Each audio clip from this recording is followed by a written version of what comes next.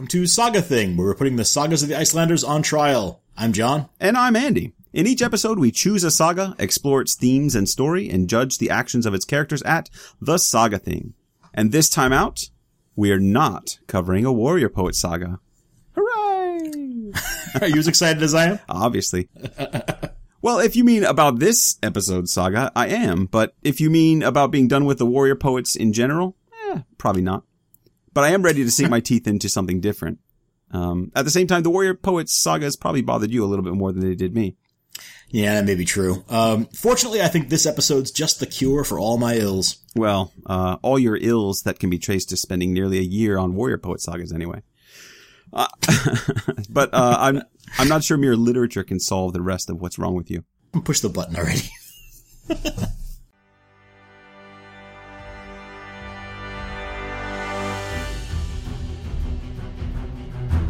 This is a story spanning 5 generations. 6 if you count Ketil the Large, but why would you do that?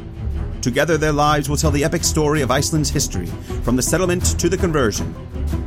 In the beginning, there was Ketil the Large. But like I said, he wasn't terribly important. His son, Thorstein, accepts his father's challenge to rid the district of a pesky giant hiding in the woods. With luck on his side, Thorstein wins the day and soon finds himself wedded to an earl's daughter. Their son, Ingemund, grows up to be a great Viking, a friend of King Harald Fairhair, and the progenitor of one of Iceland's greatest families.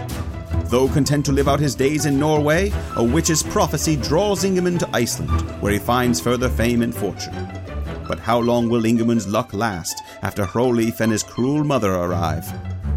Will he have the patience to tame the wild villain and maintain the peace of the region? Or will his luck run out?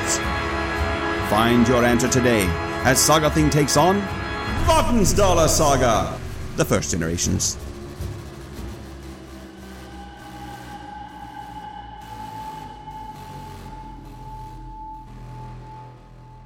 Oh, this is going to be fun. You know, I have to admit that I've been looking forward to this one for quite a while. Yeah, it's been too long since we've done one of these epic sweeping sagas with a giant cast. And a family history that spans a half a dozen generations while we're at it. Yeah, I think Eyrbyggja Saga might be the last time we dealt with this kind of scope. And you might remember, we had some trouble making that one make sense for a podcast format. Yes, I remember the nightmares. I remember the screams. Okay. Well, in some ways, Vatnsdæla Saga is a little easier to make sense out of, since instead of the 3 clan groups we were trying to keep straight in Eyrbyggja, this time we're just following one family's story, all the way from the mid-9th century through the Icelandic conversion and into the early 11th century. Mm-hmm. It's a big family, though. Mm-hmm. But all we need to do, if I understand this correctly, is tell the story of each generation in succession. That's a pretty good plan, right? Yeah, well, it's true that the streamlined nature of the saga is one of its most notable features. So I think that's going to work for us. It's really hyper-focused on one family's exploits throughout the saga age. In fact, Vestin Olesen claims that there are only 4 fully fledged family sagas, and Vatnsdæla is one of them. Only 4?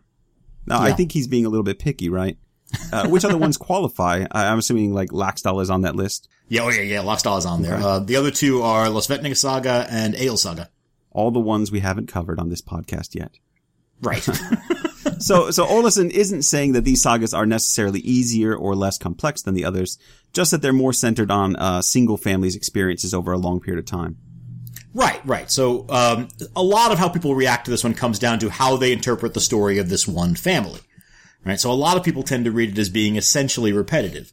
Good guys win because their luck is stronger than their enemy's luck. Sure. Now, not everyone agrees with that point of view, though. Richard Harris, for example, argues that a flawed thread does seem to run through the luck of the Vatnsdælars. Specifically, he suggests that there's a curse on one name in the family, and that the overall portrait of the family isn't as simple as many people might think it is. Yeah, we'll get to that. But the upshot is that this saga is pretty unabashedly on the side of the Vatnsdæla family. Or at least interested in them to the exclusion of many other digressions that characterize most sagas. Right. It's still complicated, though. Partly because of the repeated names, and the large number of sporting figures, of course. It's definitely manageable, but there's no shame in getting out your scrap paper if you need help keeping track of the family over the course of 6 generations. But let's not give the wrong impression. There's a lot more going on here than just a family history, even if it is an awesome family. We get an entirely new perspective on Harald Fairhair's conquest of Norway, a handful of great battle scenes, multiple berserkers, a legendary sword, and a saga that's probably one of the nexus texts for all Icelandic sagas. Wow, you're really building this up. It's a pretty important and I think impressive saga. Yeah, no, I agree. And we've decided that we really need to dig into this one. So we're going to be putting together 2 episodes dealing with the saga itself, in addition to the Judgment episode. I see. I knew this was coming. It was only a matter of time before we expanded into 3-part episodes. Well, I don't think we'll be doing this for too many of the sagas. You said that about the 2-parters, right? So Granted, yes. But no, there are 2 oarsmen in this boat, my friend. Don't deny there's plenty you want to say about this saga, too. That's true, I do. The fact is that Vatnsdæla really is an important text for making sense of how a lot of the different sagas might fit together. And just looking at the sagas we've already covered on Saga Thing, we can easily find connections to Eyrbyggja Saga, Gisli Saga, Henthorr Saga, and nearly all the warrior poet sagas.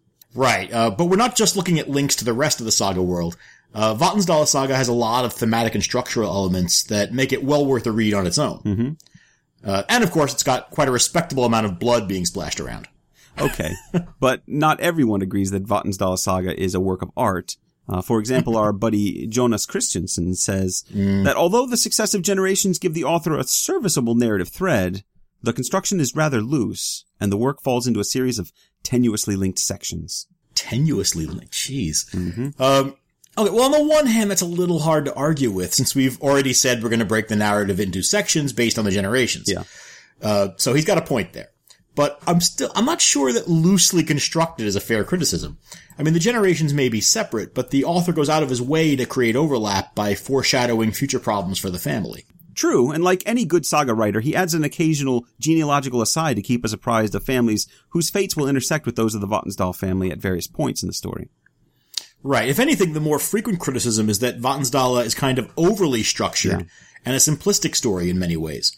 To take an example, Theodore Anderson says that the narrative suffers from a facile opposition of generalized virtue and generalized villainy. It underscores the unfailing successes of the Vatnsdæla chieftains by pitting them against manifest villains rather than honorable antagonists. Well, there may actually be merit to that. But he's also perhaps underselling some of those manifest villains. We've got contortionist witches here. We've got sorcerers with giant magical cats. Outlaw bands building militia compounds. I mean, we've got quite a smorgasbord of bad guys. Okay, I agree with you on that. But, I mean, Dick Tracy had colorful bad guys to fight, too. It doesn't mean they're well drawn. Wow, a Dick Tracy reference. You are so old. Oh, shut up, whippersnapper. Every episode we find out just how old you are. All right, are we ready to get to work? It's the Katzenjammer kids that really floated my boat. Let's get to work. All right, hold your horses there. I do need to add that Vatnsdæla Saga measures up to a very respectable 29,307 words, or 3.21 Hrafnkel sagas. You know what? That is actually useful information for once. This is the longest one we've done in a while. Hooray! In fact, it's the second longest saga we've tackled so far. Eyrbyggja Saga is still the heavyweight champ at 4.3 Hrafnkels. Now, speaking of Hrafnkels, I wonder if you saw the post on our Facebook page, Saga Thing Podcast, if you're looking for it. Yes. All about your precious Hrafnkels. I did, actually. Okay. Well, now, I haven't corroborated the claims, but I very much enjoyed the list of great novels measured in Hrafnkels.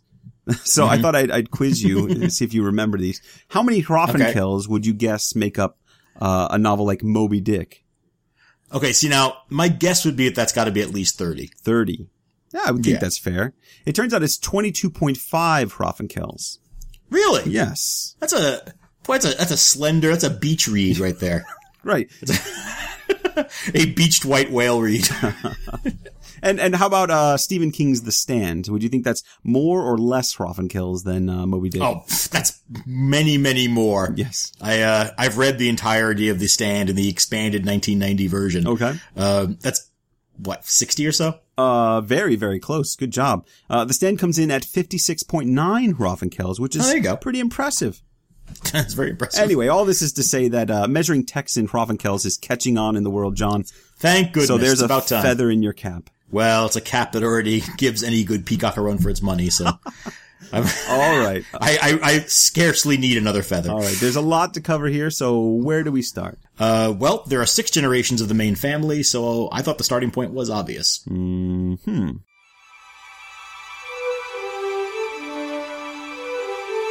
The First Generation, Kettle the Large. Really? Now, why are we going to waste time on Kettle? Aside from that nickname, what has he got to offer? I mean, this saga only spends like a couple paragraphs on the guy. The story, John, kicks off with his son Thorstein. He's the founder of the family line. What are we doing here? Well, that's fair, but we've got some groundwork to lay. Sure we do. And as always, the opening paragraphs are doing a lot of heavy lifting for the exposition that we need. All right. This probably could be a quick one-part episode if you could just control your urge to talk about the minutia. Minutia is what I do. Well, the very brief version is that Kettle is a retired Viking and a prominent farmer in Romsdal in Norway. Okay. He's the son of Orm Brokenshell, who is the son of Horsebjorn, who is the son of Giant Bjorn. All right. See, that explains it. You just wanted to rattle off a list of awesome nicknames for the saga, don't you? Oh, Lord, yes. We ain't seen nothing yet. Anyway, Kettle is married to Mjol, the daughter of An Bowbender. Okay. And they have one son named Thorstein. Now, An Bowbender, there's a name worth knowing. He's got his own saga, right? Oh, yes, he does. It's good stuff. Unfortunately, it falls outside of our current project, since An's saga is more of a folkloric story. It's actually one of the 50 some odd Fornaldir saga, which are mostly about legendary figures who predate the major Icelandic saga era. An's saga is interesting for a number of reasons. I think it's worth a read. Not least of which is that it's actually a pretty close parallel of some of the English outlaw legends that predate Robin Hood. Hereward the Wake, Fulk Fitzwarren, those guys. Hereward. You know, I just taught Hereward the Wake for the first time, like a couple weeks ago. Oh yeah, how'd that go? Went really well. I used it to explore the kind of like the developing tensions between the Normans and Anglo-Saxons in post-conquest England. I actually thought it read a lot like a saga, which surprised me, minus the genealogical info, obviously. It made me want to teach a whole semester of outlaw literature. Didn't you? You taught a semester of that, didn't you? Yeah, a couple of times, actually. I'm still fine-tuning the course, but it's a lot of fun to spend a semester among the bad guys. Yeah. Or, well, it depends. The Icelandic outlaws aren't always bad guys, are they? Well, no, they aren't bad guys in English literature either, but they're ostensibly the bad guys. Right. No, not that I want to continue this digression into An Bowbender any further, but the connections aren't just limited to the older legends that we're talking about. There are also supposed to be some pretty compelling connections between An and the guest of Robin Hood. There's been a long-standing effort among scholars to pin down the links there. But most recently, Sean Hughes has completed a survey of the various arguments, and he concluded that while there's not enough evidence to support a direct influence, there may well have been some points of contact between the two traditions. Now it's not an exciting conclusion. Thinking about it from our angle, it does have a lot in common with the outlaw sagas we're going to be covering, or that we've already covered from the sagas, like Gisli Saga, which we did, Grettir's Saga, which we'll do, Horde. The line between the folkloric sagas and the ones that pass as more historical can be pretty thin sometimes, which I think is interesting to look at. Yeah. In Vatnsdala, for example, we're interested in An's descendants, even though we're not too sure about An's own story as history. But let's get back to the action. Okay. So Kettle's already getting old when our saga starts, and so he can't protect his community when someone or something starts killing travelers on the road out of Romsdal. Yeah. So, like many old men before him in the sagas, he shames his son Thorstein into doing something about it, even though, as he says, Thorstein isn't big or strong enough to accomplish much anyway. Burn. So, do we have anything else to say about Kettle the Large? Is that about it? Well, he's not in the saga for a terribly long time. Like I said, just a couple paragraphs. But he does get this solid, cranky old man monologue about how his son's generation isn't worth much. The problem is that everyone in the district is complaining about Kettle's failure to deal with whoever or whatever is killing people on the road. And Kettle needs to convince his son to take charge and figure out what's happening. Oh, that's right. We get these sometimes. Way back when we did Hrafnkel's saga, for example, we had Thorbjorn scolding his nephew Saum for his lily-livered generation. Now, I don't know how seriously we're meant to take these things as social commentary. They serve a similar purpose to the demeaning insults that women level against men in the sagas to goad them into action. And it strikes the same chord of questioning the manliness of a person being insulted through questioning their desire or capacity to act. Kettle even says to his son, "You have been blessed with little in the way of strength and size. It's more than likely that your deeds will follow suit." Oh, that's rough. Yeah. He goes on like that for quite a while. It's fun to read with students. And when he's done, his son says, "If ever provocation worked, this would be provocation enough." It's a little on the nose, but the point is clear. Ketil's son Thorstein's reputation is on the line as much as Ketil's is. See, now that's interesting. I tend to read this kind of thing as having a tinge of the nostalgic impulse about it as well, which would suggest a bit of social commentary. Right? The age of great heroes, when a man would think nothing of going off into the woods with an axe on his shoulder, doing a bit of thief slaughtering and making it home in time for dinner. That age has always seemed to have been just a little while ago. Well, and that's something of an overarching theme for the entire corpus of the sagas. Yeah, no, exactly. The saga age itself is, I would say, a kind of nostalgic creation of a later era. Right? But then even within that creation, there are moments of wistfulness about lost and better pasts. Okay. But we're reading a lot into what is essentially a speech about what's wrong with kids today. Oh, that's nothing.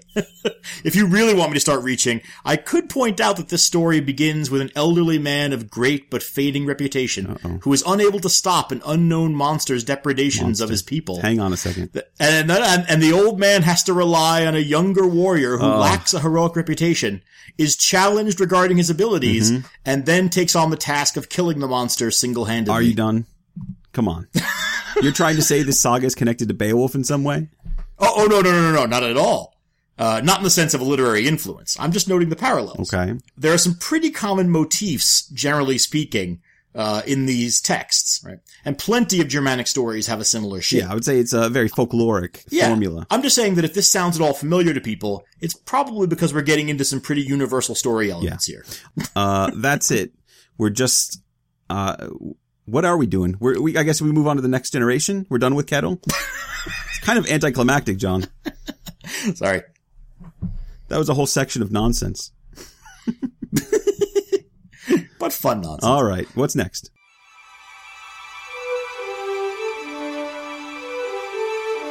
Generation 2.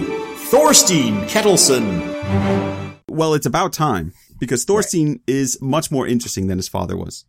Sure. Yeah, he is. But he's also the reason that it makes sense to consider this saga as a series of generations, because I would say his story doesn't really fit alongside the others.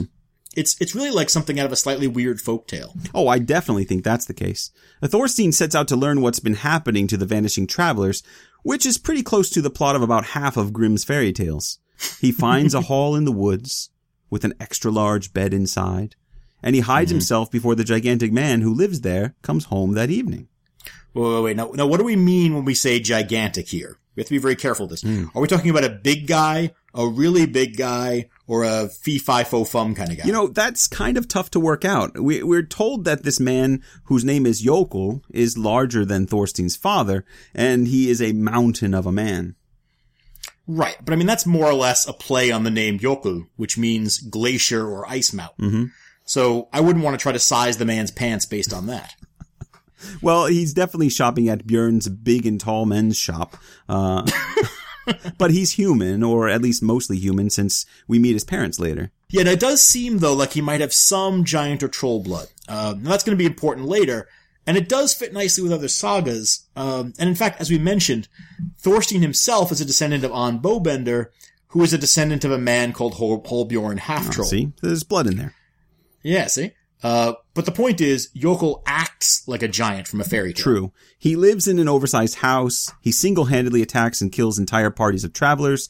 He even does a version of the fee-fi-fo-fum thing you mentioned when he realized that his fire's been stirred by someone else. But, like the giant in Jack and the Beanstalk, he can't find Thorstein, and he eventually goes to bed. And this is where the story takes a saga turn, because instead of trying to sneak off with the magic beans or golden egg-laying goose, Thorstein goes ahead and stabs the giant through the chest, pinning him to the bed. Very nice. Yeah. You have to appreciate that. We haven't had one of these in a while. No. Well, Thorstein's pretty pleased with himself. He maybe stops a little too long to admire his work. Turns out Jokul's not quite dead yet. And he reaches out and bear hugs Thorstein into the bed with him. Oops. Yeah. Oops. Now, normally, this would ordinarily be the end of the story, right? You just crush him to death. It'd be a short saga. But Jokul turns out to be a noble-hearted murderous half-giant, which I guess is a thing. Yeah. Fortunately for Thorstein. Jokul tells him to take his gold and go to Gotland, where Jokul's father, Ingmund, is an earl. Jokul asks Thorstein to carry a message to his parents and to ask for Jokul's sister Thordis' hand in marriage. He also asks that the name Jokul be used again in the family, so that his legacy might live on. I have to say, he's taking being stabbed through the chest remarkably well. I feel like I might be a little more annoyed about that. Oh, I would too. Asking Thorstein to marry his sister seems like excessively good manners. Well, I mean, Jokul does seem to have a self-hating streak. Mm-hmm. I get the impression that he's offering his place in the family to Thorstein to atone for his life of crime. Well, he does suggest as much in his death speech, so I say we forgive the big lug his trespasses, as he's forgiven Thorstein his trespasses against him. I see. So I can't reference Beowulf, but you can drag in the Paternoster. I think it's appropriate. Especially for this saga. Anyway, Thorstein agrees to the terms, which isn't surprising given that the alternative is being crushed to death by a giant. Jokul then dies, and Thorstein returns to Romsdal as a hero. Right, but he can't stay long, right? Because he's got he's got to go to Gotland and make his peace with Jokul's family. Right, he's a man of his word, and remarkably, he's able to convince first Jokul's mother and then his father not to kill him. And they even consider Jokul's recommendation that Thorstein marry their daughter Thordis. Yeah, now this is another one of those folktale moments. Right? Either Thorstein's got the world's greatest silver tongue, or Jokul's parents just aren't that upset by their son's death. Hi, I killed your son, but he was cool with it. Okay, well, I guess these things kind of happen. Hey, can I marry your daughter? Your son said I could, while he was dying after I killed him. Yeah, all right, yes, that all checks out. Thordis, come beat your new beau. Yeah, it does sort of strain credulity. Uh-huh. We have to accept, I think, that this part of the story is meant to feel like events are being shaped by fate. Thorstein and Thordis are meant to form a family, and their descendants are going to be favored by fate most of the time. Yeah, no, I think you're probably right. Certainly, his family enjoys more than their share of good luck. Ah, luck. Now, that's one of the major themes of this saga, isn't it? Yes, we'll be talking more about that soon. Good. Well, Thorstein is certainly lucky because Earl Ingemund agrees to the marriage and Thorstein and Thordis do marry. Now, soon after the wedding, Ketil the Large and Earl Ingemund both die, and Thorstein returns to Romsdal once more, this time as the inheritor of his father's estate. Now, everyone involved agrees that it would be a bad idea for Thorstein to stick around in Gotland, since a lot of people there aren't too fond of him for some reason. Now, wait a minute. Jokul did prophesy that Thorstein wouldn't be welcome after Ingemund's death, which makes sense. Mm-hmm. It might also have something to do with the fact that he killed the Earl's son, married his daughter, and stepped to the front of the line of potential heirs for the earldom ahead of a crowd of ambitious and greedy kinsmen who wanted it for themselves. Well, that might make things a bit messy, a little bit. Yes. But that speaks to Jokul's foresight. I mean, he may be a villainous outlaw giant, but he's got a pretty good head on his shoulders. He's dead, remember. That's right. He's dead. Sorry. So rather than get involved in a land war in Gotland, or go in against a Gotlander when death is on the line. Yes, exactly. We will eventually run through the entire Princess Bride before this podcast series is done. Yeah, it's a noble goal. Yeah. I'm not really sure that fit in well there, but I hope it didn't feel too forced. No, perfectly natural. Now, as I was saying, Thorstein wisely leaves Gotland in a hurry and returns home to take over his father's estate. And he's also got a massive dowry, which her father gave them in lieu of the earldom. Right, but plenty of ready cash, which makes a nice little start for Thorstein and his family. That's right, and speaking of the family... Generation 3, Ingemund Thorsteinsson. Wow, this is going really quickly. I was expecting us to get bogged down right away, but this is rolling along nicely. We did pause for a while over On Bowbender and Hereward the Wake and a couple other things. Neither of those two guys are even in this saga, so I doubt our quick pace will last. Well, I would say you've done as much digressing here, if not more, than I did. Hey, now, like you said, there are 2 oarsmen on this ship. So let's get on to Ingemund, the son of Thorstein. His story is a bit more developed, and he and his sons are really the centerpiece of the saga. Okay, but let's not get ahead of ourselves. First of all, why is this guy named Ingemund? Well, that's his maternal grandfather's name. No, I know, but didn't Thorstein promise to name his son after Jokul? Well, apparently he doesn't think so. All Jokul said was to keep the name alive in the family. Thorstein doesn't seem to think that means he has to name his son after the half-giant uncle that he killed. Well, I think Jokul thought that was the deal, but okay. Well, actually, Jokul says, "And if you All your boys are blessed with sons. Do not allow my name to die out. Is that your... Well, he's a giant. Your giant voice? That's the best. I mean, that's my best giant voice. I'm not a big guy, so I had to force it. Anyway, technically, Thorstein's keeping his word here. Yeah, but he's gambling that his son will keep his word for him. Right? And that his son will live long enough to have his own sons. That's likely. Yeah. No, I'm just pointing out that Thorstein is within his rights to name the kid after his father-in-law, and I think that's something that Yoko would appreciate. Okay. Fair enough. So let's talk about Ingemund.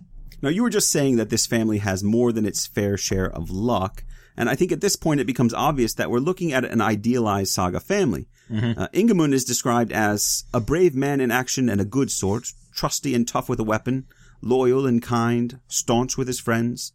He was the sort of man that the greatest chieftains of old must have been. Yeah, it's a pretty stellar introduction, I have to say. It's safe to say that the family sagas in general are colored by a kind of nostalgia for the early Icelandic era, as we mentioned earlier.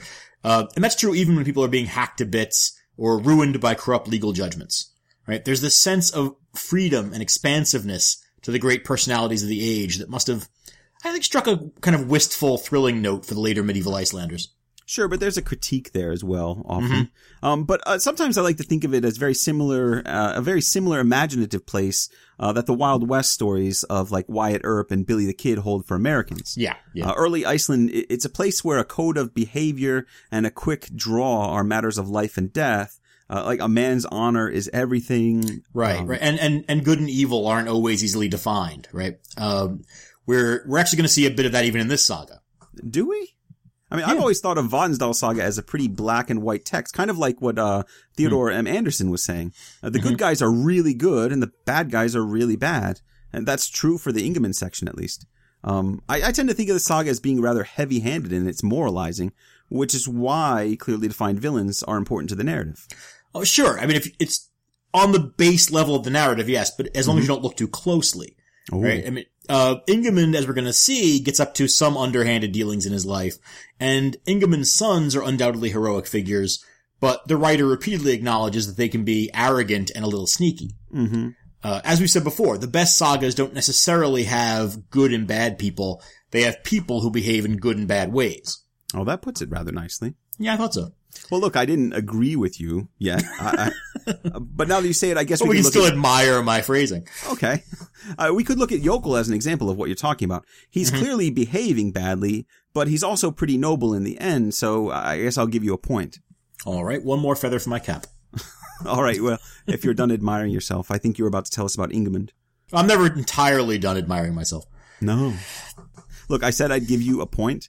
I never said I wholly agree with you. My general position still holds. Mm-hmm. This is a saga author who likes to contrast idealized figures like Ingemund with immoral scoundrels like Hrolif. Oh, sure, yeah. Okay. So Ingemund is going to have a fairly typical start for a saga hero. Mm-hmm. He gets fostered by his dad's friend Ingjald, who also has two sons named Grim and Hromund. Mm-hmm. The three boys grow up as close friends, and eventually Ingemund and Grim start a career together as Viking raiders. Now, Ingemund's early life seems like a happier version of Onund Ofigsson in Bondaman's saga. He's good at pretty much everything he does, and everyone likes him, but he's got a touchy relationship with his father, and it's nothing like as bad as what we saw with Onund or with Gunnlaug Serpenttongue. Thorstein's just a little wary of his son's high-handed personality. And that's something that seems to come from Thordis' side of the family, and I think we're going to see that come up again in the bloodline. Yeah. But in general, Ingemund is so well-liked that he even strikes up a friendship with another Viking named Sæmund after they fight a naval skirmish to a draw. Mm-hmm. Sæmund joins their partnership, and the three of them then get filthy rich together through successful raiding. And that's all well and good, but there is a political change coming to Norway. Harold Fairhair, who's still called Tanglelock or Shaggy Hair, is calling together his supporters for a battle at Harfisfjord. Yeah, now we've mentioned before that a lot of the sagas use this battle as an historical touchstone, right? Mm-hmm. This is the moment when Harold sort of conquers all. And in Vatnsdala, we see the divisive nature of Harold's push to rule Norway, since Sæmund ends his partnership with Ingemund and Grim when they decide to support Harold. Now, the battle itself isn't terribly important for this saga. Ingimund and Grim escape without a scratch, and they're rewarded by Harold for their loyalty. But we still need to address something that comes up during the lead-up to the battle. What, the author making fun of Iceland? No, I was going to talk about the positive spin on Harold that we see in the saga. Oh yeah, okay, you go ahead, but I want to get back to the Iceland stuff. All right, well, we've seen Harold treated as a successful and even generous man in the sagas before, in Vinland's saga, if you remember. We had a real sense that the writer was softening the traditional anti-Harold tone of the saga, at least at the beginning. This is the first one we've come across, though, where he's treated as a loyal and wise friend. Well, within reason, yeah. Well, look, he's not winning any Nobel Peace Prize, but he does reward his friends. He shows a lack of vindictiveness to his enemies, and he gives good advice to Ingimund. And when Ingimund is weighing out whether he should support Harold or fight against him, he casts Harold and his efforts to conquer Norway in a very positive light, almost as if he sees the potential value in what Harold is attempting to do for Norway by bringing it under his rule. There's a strong undercurrent of law and order through patriarchy in this saga, and I think Harold's the poster boy for it. That's interesting. Yeah. And later on, I'm going to keep going. When Ingimund decides to move to Iceland, Harold even gives his blessing, which is essentially permitting him to go to the stronghold of Harold's enemies. And, as if that isn't enough, a few chapters later he gives Ingimund as much lumber as he can carry back to Iceland, and throws in a gift of a super fast ship called Stigandi that suggests to me that he's a pretty good friend and a pretty good guy. No, that's true. And we shouldn't underestimate the value of that lumber to a man trying to establish himself in Iceland. Right, that's an important thing. My point is that Harold is still acknowledged to be a harsh man who kills and maims his enemies in this first portrait. Well, of course he does. He's trying to consolidate a kingdom here. You don't make a Norwegian omelet, John, without breaking a few unruly land-owning eggs. That is both unappetizing and a strained metaphor. And of course, since this is an Icelandic text, we have to look at the weight of a seemingly offhand comment about how Harold does this and none of his enemies received any compensation. Well, that just speaks to the nature of kingship from the Icelandic perspective, doesn't it? Well, absolutely. But speaking of Iceland, I want to say that we have to... Oh, that's a terrible segue. Shh, this is good stuff. Okay, go ahead. This saga's got a really odd take on Iceland in its early chapters. Oh, yeah, it definitely does. Now, if you haven't had a chance to read Vatnsdæla, the author works in a handful of digs at Iceland from the Norwegian perspective. Several figures put forward the idea that Iceland is a paradise on Earth. When Ingimund's brother, or foster brother, Grim, decides to move to Iceland, he says it's because Iceland is a place where livestock feed themselves during the winters. There are fish in every river and lake. There are great forests, and men are free from the assaults of kings and criminals. Now, that last part is great. It's so Icelandic to conflate the threats from kings and criminals. It really is. Yeah. And buying into that Iceland of the imaginary past, right? Almost an Edenic paradise, or an Icelandic equivalent of Robin Hood's Greenwood. Go back to the outlaw ideas. That's pretty typical of the sagas. But the author of Vatnsdæla manages to expose a few cracks in that image.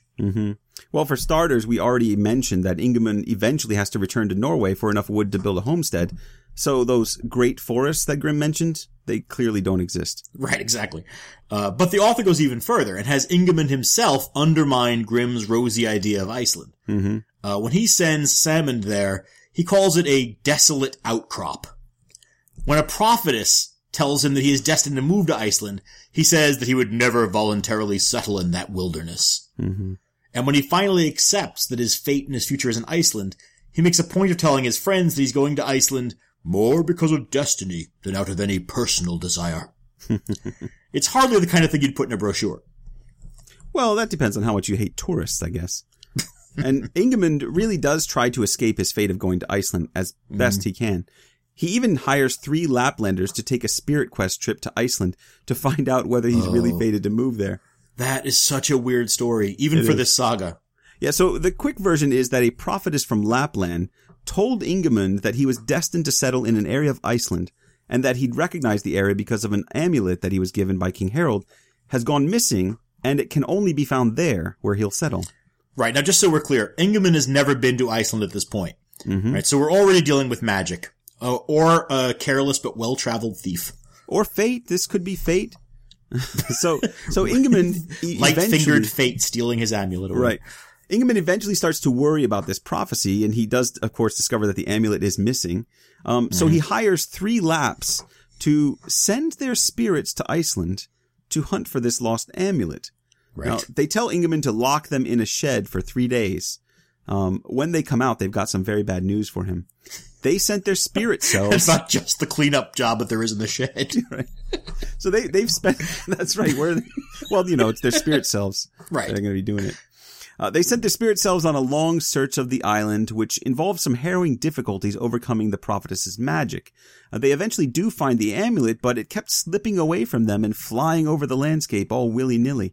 Sure. Finally, they lose track of the thing, and now they've returned to their bodies to tell Ingeman that only he can retrieve the amulet. Oh, and Ingeman has to pay them in butter and tin for their work. I'm sorry, I think I missed all that when the LSD kicked in. No, I'm no expert, but it seems to me more like a peyote trip. But to be clear, my knowledge of peyote trips is limited to many late-night viewings of the Hollywood classic Young Guns. Ah, sure. Carrying on with our Outlaws theme. Yes. What's so odd about it is that it's treated so matter-of-factly. Not only is it apparently general knowledge that some Laplanders can do this spiritual projection thing, but it's so reliable as a medium that Ingeman treats it as the final word on his fate. That is terrible. What is? You said the Lapps are a reliable medium.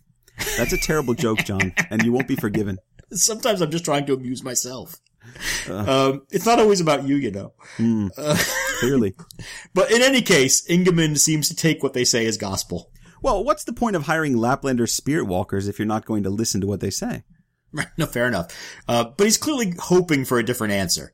He's pretty grim-faced about it when they tell him that he's doomed to uproot his family and sail there. Yeah. Not Iceland. Yeah, exactly. No, essentially, Ingeman acts as if he's been condemned to a life sentence in a purgatorial hinterland, rather than as if he were looking forward to the freedom and possibility of life in Iceland. Yeah. So this is a Norwegian perspective of Iceland. Maybe. But, it's also in some respects a corrective to those nostalgic narratives that claim that settlement age Iceland was a land of milk and honey. Oh, yeah. Remember that early Icelandic settler who claimed that Iceland was so rich, a land that butter drips from the grass? Yeah. No, I'm not even sure why that would seem like a good idea. It sounds messy. But we shouldn't give people the wrong impression of Ingeman. I think there's the reason... I think the reason he's so down on Iceland is that Ingeman is hesitant to leave the stability of Norwegian society, a stability provided by a strong king, Harald, who maintains order through a clearly defined and enforced law. Boy, you really love the Harald stuff in this one. No. Well, that's just my theory about this saga, but it's a theory worth considering. At the very least, I don't think he's really anti-Iceland, as you're suggesting. He's just rejecting the unrealistic hyperbole of the first explorers to the land. No, I'm not suggesting that the author is anti-Iceland, right? I think that this is just, Ingeman's position at this point in the narrative. Remember, he's never been to Iceland yet. Right. But it also might reflect the difference between those first land grabbers, right? The people who arrived immediately after the Battle of Hafrsfjord and the men who came a little later. We're told that Ingeman travels to Iceland as part of the greatest generation. We're told that Ingeman travels to Iceland as part of the greatest emigration to Iceland. Things are already getting a bit crowded, right? So the natural resources are being tapped before he arrives. Yeah, the text gives us that impression through having so many of Ingeman's friends already in Iceland to greet him when he arrives. He's rather slow on the uptake about get to Iceland. Yeah. Grim, Hromund, Samund. It seems like all the accomplished men of Ingeman's generation have already been moving to Iceland, while Ingeman's just hanging out at Harald's court. Right, well, except for the ones who Ingeman brings with him. Right, a whole group of accomplished people travel to Iceland with him, including his wife Vigdis and her brother Jorund Neck, who are children of Earl Thorir the Silent. And as you say, he's welcomed with open arms by his friends. His foster brother Grim in particular is glad to see him, although he can't resist pointing out that Ingeman had said he would never set foot in Iceland. Right. But yet, Ingeman's search for a place to build his homestead on the island turns into a long series of opportunities to name stuff. Which suggests unencumbered lands, right? Unclaimed lands. Once Ingeman actually arrives, he finds unclaimed territory everywhere. Yeah, and eventually settles in Vatnsdal, which is described as being exactly the sort of idyllic paradise that the saga has been trying to tell us doesn't exist. And just to underline that the area is all virgin territory, Ingimund is able to make himself Gothi of that Vatnsdal region. Right. So we're really seeing that charmed life of Thorstein's descendants coming into play. And since Ingimund is an experienced ship's captain and has the gift of the king's ship Stegandi, he's able to establish a beachhead nearby in an area where no one else had previously been able to land a ship. Ingimund is turning out to be a very impressive guy. Yeah, and we're skipping over some of his exploits, but it's worth saying that he's definitely Thingman material. Oh, I'd say so. The only thing that he's really missing is a fearsome reputation in battle. But what he's got instead is a reputation for being kind of an easygoing guy who's well-liked by everyone and very friendly. Right? He doesn't even get involved in many lawsuits, which for an Icelandic Gothi is like not breathing much air. Well, actually, he is very good in battle because he was a Viking with Grim and Saemund. They went around and were quite successful. He's also not entirely free of scandal. There's this matter of how he swindles a Norwegian ship's captain out of the sword Atartangi. Right, exactly. No, I'm not fitting him out for Angel's Wings just yet. But we have to say that by saga standards, he's a remarkably decent guy. Oh, yeah. But if you want to be the one to blacken his name, then go ahead and explain. It's pretty straightforward. There's a skipper named Hravan who spends a winter with Ingimund, but he refuses to sell this beautifully made sword that Ingimund's been admiring. So toward the end of the winter, Ingimund tricks Hravan into walking into a temple while wearing the sword. And then he immediately claims that Hravan has offended the gods, and, of course, the only way to appease them is probably to give the sword to Ingimund. Okay. This is definitely questionable. So he's claiming that it's an offense against the gods to enter the temple with a sword on. That's correct. It's not drawn, it's just on his hip. Right. So we're already in something of a gray area here. We don't have an absolutely clear idea of the laws governing this sort of thing for the 10th century, because the law codes weren't written down until much later. We can say with some certainty that Christian-era laws elsewhere forbade the entering of a church armed, although there's some ambiguity about whether that meant not carrying a weapon or just not drawing a weapon. Right, but I don't remember any specific laws about this in the Gragas. It may just be a cultural norm, like the modern practice of wearing or removing your hat in a Christian church. Well, we can also look at the practice of not allowing armed men into the legal disputes at the Althing. That's a little better. Right. And since the Althing was a consecrated place and activity, there's a possible model there for what Ingimund is claiming. But there's also the idea that somehow the gods will be happier with Ingimund having a sword in the temple. We have to assume that his point is that Ingimund is the owner of the temple and therefore its guardian, but that's pretty flimsy as an argument. Overall, we're probably on safer ground saying that Ingimund succumbs to his greed and his desire for the sword. Well, it's a sword worth a bit of moral compromise, I have to say. Right? The name Atartangi is a compound word, like so many other Anglo-Scandinavian names. The first part, Atar, is from an Old Norse word meaning family or heredity or pedigree. The second part, Tang, means hilt. The word tang in modern blacksmithing still refers to that anchoring part of the blade that goes inside the handle or stock of a weapon. That's right. It's also the preferred drink of astronauts, if I remember. That's absolutely true. Not especially relevant, but absolutely true. Okay, so the name means something like the hilt of the generations, which is just about the highest compliment you can give a sword in the Saga Age. Yeah, no, it absolutely is. It's pretty impressive.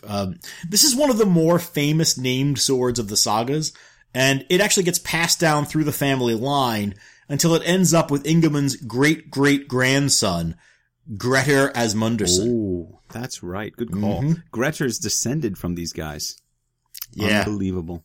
Well, we're not going to be seeing Grettir in this saga, but we will pick up that thread when we get to his story, maybe even next. This really is quite a family, isn't it? Oh, yes. And it's about to get a lot bigger, by the way. Ingimund and his wife Vigdis have 6 children together. Good for them. And Ingimund has a 7th child with another woman. Well, but before we get to that... Another blackening of his moral name, by the way. I don't think so. I doubt that at all. It's quite common for a strong man in that age to have a mistress or two. Now, before we get to that generation, we should finish up Ingimund's story. He becomes a central figure in the north, and as a Gothi, he has responsibility for helping to keep the peace, and he's quite good at that. Right, which is always a marker in the sagas for the introduction of a villain who can test the peace and the patience of the good men in the district. Right, no good peace lasts forever.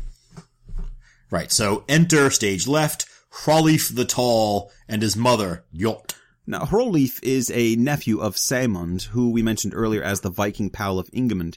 Saemund is the guy who decided to not support Harold in the battle for Norway, which is why he had to leave the country. Right. Now, mother and son, Hrolleif and Jot, arrive in Iceland from Norway. And while we aren't told why they've come to Iceland, there's a distinct pattern of behavior from these two that suggests they didn't leave Norway on their own terms. No, and the descriptions of these two make it abundantly clear that they're trouble from the beginning. Ljot, Hrolleif's mother, is just a terrible person. The saga author says, her disposition was not much admired, and in her behavior she was a law unto herself, as was only to be expected because she had little enough in common with most ordinary good-natured folk.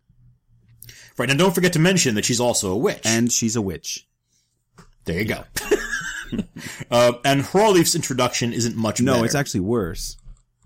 Yeah. So the saga says, Hrolleif was a very strong man, but misused his strength against lesser men. He was provocative and overbearing, and under his mother's influence, repaid good with bad. Now see a little bit of shades of Hrafnkel there. But like I said before, and like Anderson says, the saga author paints very clear pictures of who's good and who's bad. Yeah, in this case, absolutely true. Now, Hrolleif comes to Saemund's farmstead and basically demands a place there on account of their kinship. Saemund isn't too thrilled about this, and while he acknowledges the blood connection, he notes that Hrolleif is much more like his mother's side of the family.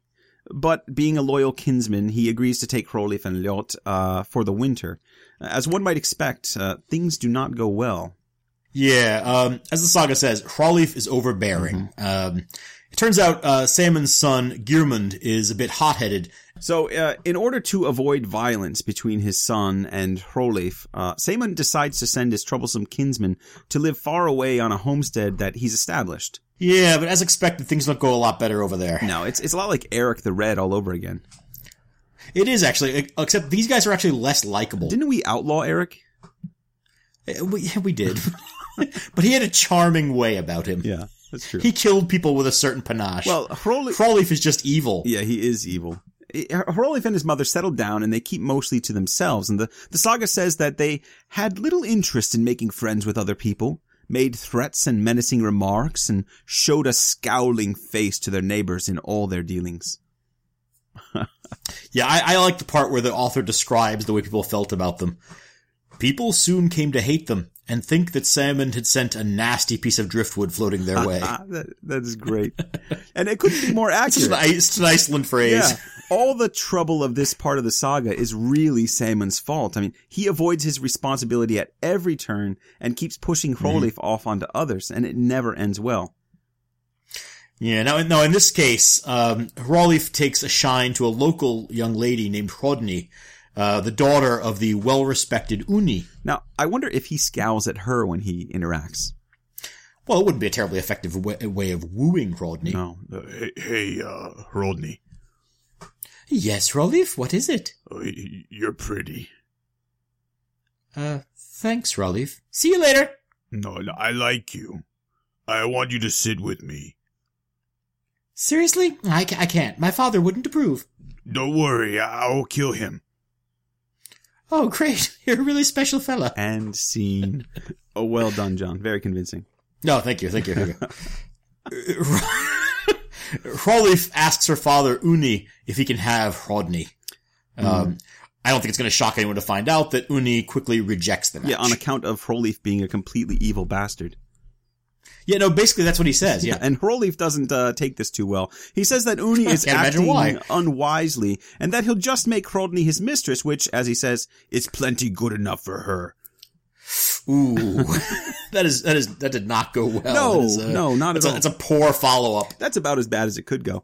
And he's pretty persistent about trying to make this happen. Hrolleif's always around trying to talk to Hrodni. Hey, you wanna be my mistress? No! Go away! Before too long, Uni's had enough, I think. He tries to get help from Saemund, but he's basically left to figure things out for himself. Good job, Saemund.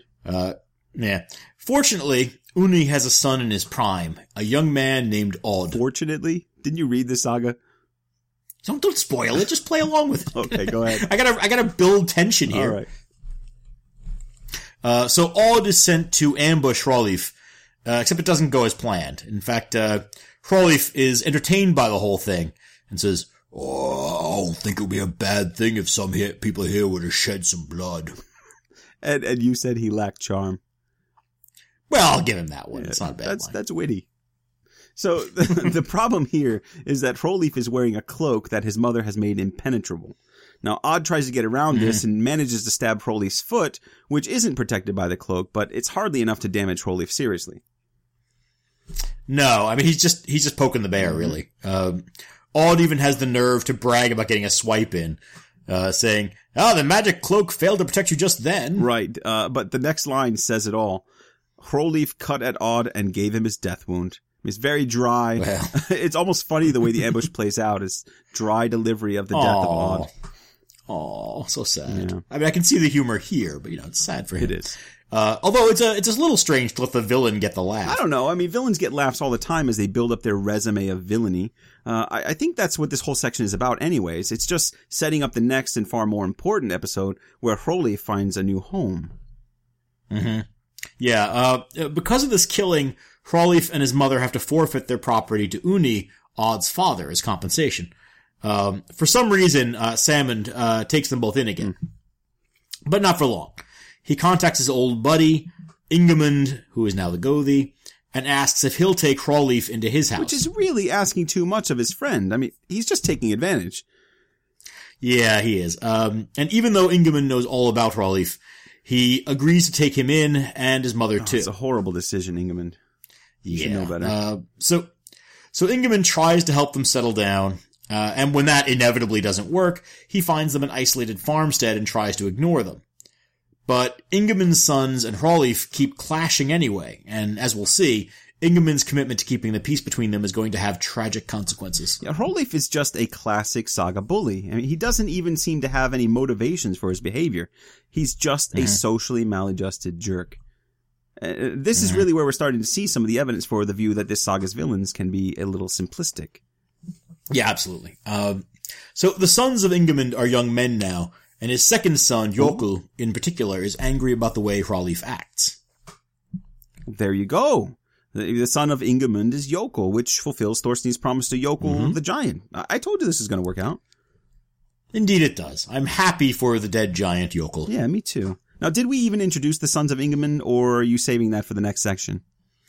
No, I think we'll save them for the second half of the summary. I got you. Okay. Things are complicated enough already. So we'll just say he has sons. For now, right. So for now, we'll just say that there's 5 sons, and at this point in the saga, they're operating as a team under the leadership of the oldest son, Thorstein. Okay. And it's really Thorstein and Jokul that are the ringleaders, right?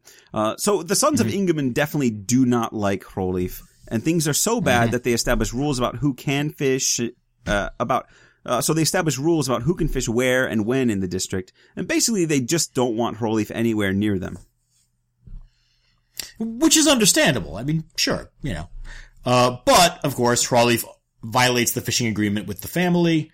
Jokul, who's kind of the hothead of the group, rushes off to confront him, and his brothers run after him. They find Hrolif on the far side of a river, and although both sides shout insults back and forth, they can't throw far enough to hit each other across the water. Now, Ingemund prefers to find a peaceful resolution, of course, and so he rides out as well, despite being very old and almost blind by this time. Now, when he arrives, his sons leave so as not to disrespect the peacemaking efforts. But when Ingemund rides into the river, Hrolif just throws a spear at him and hits him in the guts. Poor guy. Okay, so the sons leave their old, blind father with an enemy who's got a murderous reputation. Yeah, well, I mean, I imagine it's more like 4 of them dragging Jokul away so that he doesn't derail their father's peacekeeping efforts. But yeah, this is a problem. And the consequences are pretty awful. Ingemund manages to ride home with a spear in his gut, muttering to himself, "I am now stiff. We old men grow shaky on our feet." You have to admire an old man who can crack jokes at a time like that. Now, there's also a brutal description of the sucking noise the wound makes as Ingemund dismounts. Yeah. And it's at that point that we learn that the spear has gone all the way through him and is sticking out of his back. Yeah, pretty brutal. And this next part is interesting. Ingemund then sends a farm boy to Hrolif, warning him to flee as soon as possible. Yeah. Ingemin's behavior here kind of reminds me of Vali in Bandamana Saga. If you remember, Vali was the man who tried to help his killer get away in order to spare his friend Aud the danger of seeking revenge. Right, and at the time, I said there was a nobility to Vali's peacekeeping, but you didn't seem convinced. How about this time? Is that really the reason? I don't think it is. Doesn't Ingemin say explicitly that he wants to honor his role as Hrolleif's sponsor in the region? Okay, does he? Yeah. I'm even going to quote him for you, just to be clear. He says, "I'm no better avenged by his death, and no matter what happens later, as long as I have any say in things, it is right for me to protect the person whom I have previously agreed to help." I think that's pretty clear. Nevertheless, he's acting out a pretty standard trope as the noble peacemaker. Yeah. Like Vali, he's willing to go unavenged in order to prevent further bloodshed. Right? And we can't sort of discount that in a culture that's as concerned with the worth of a man's life and revenge for a man's death. And that sure, and certainly he'll protect his sons from the danger of that feud. Exactly. Right. But that's right. very forward. I mean, he's right. He's nobly sort of foregoing. Right. I forgo the vengeance on my boy. Anyway, while the farm boy is off warning Hrolleif, the Ingemundersons return home. Thorstein, the oldest son, slips in a puddle as he walks in the door, and upon lighting a torch, realizes that he's fallen in his father's blood. Yeah, and he sees Ingemun sitting dead in his seat, with Hrolleif's spear still in his belly. It's just a horrible, horrifying, heartbreaking moment. That's 3 H's. Well done.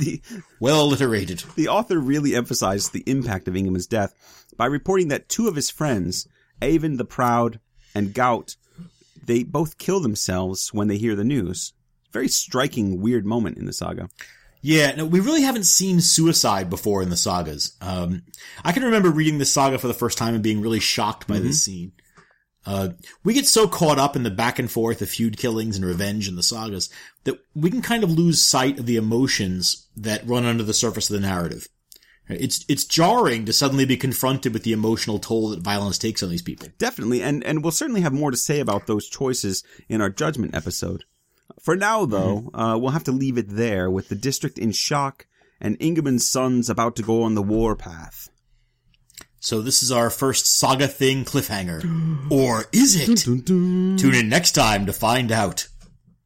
So we'll both be attending the Medieval Studies Congress at Western Michigan University in Kalamazoo next week.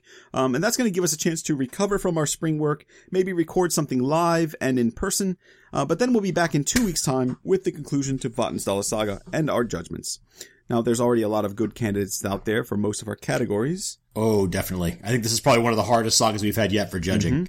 But that'll be coming up soon. Until then, you can keep up with us on our Twitter feed at Saga Thing Pod, or our Facebook page, which is facebook.com/Saga Thing Podcast. Oh my goodness. What else? Well, we have our WordPress blog, sagathingpodcast.wordpress.com, and our Gmail account, sagathingpodcast@gmail.com. You can also go and order some products from us, get a Saga Thing shirt or a mug or whatever you want from Spreadshirt. I don't remember what it is. Sagathingpodcast.spreadshirt. Who gives a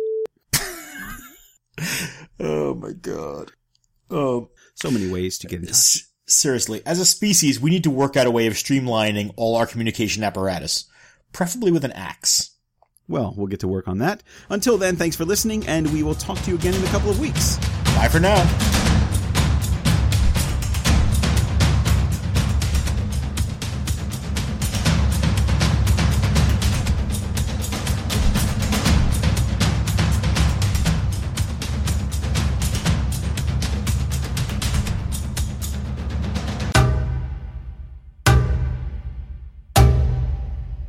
I assume nobody actually listens to these. Well, somebody's listening. Heather doesn't even listen to these. No, well, not in her wheelhouse. Actually, you know what? I shouldn't say that. When we were driving out to Wisconsin over Christmas break, when we were driving in the middle of the night so that our kids could sleep, she asked me to put on an episode because it helps put her to sleep.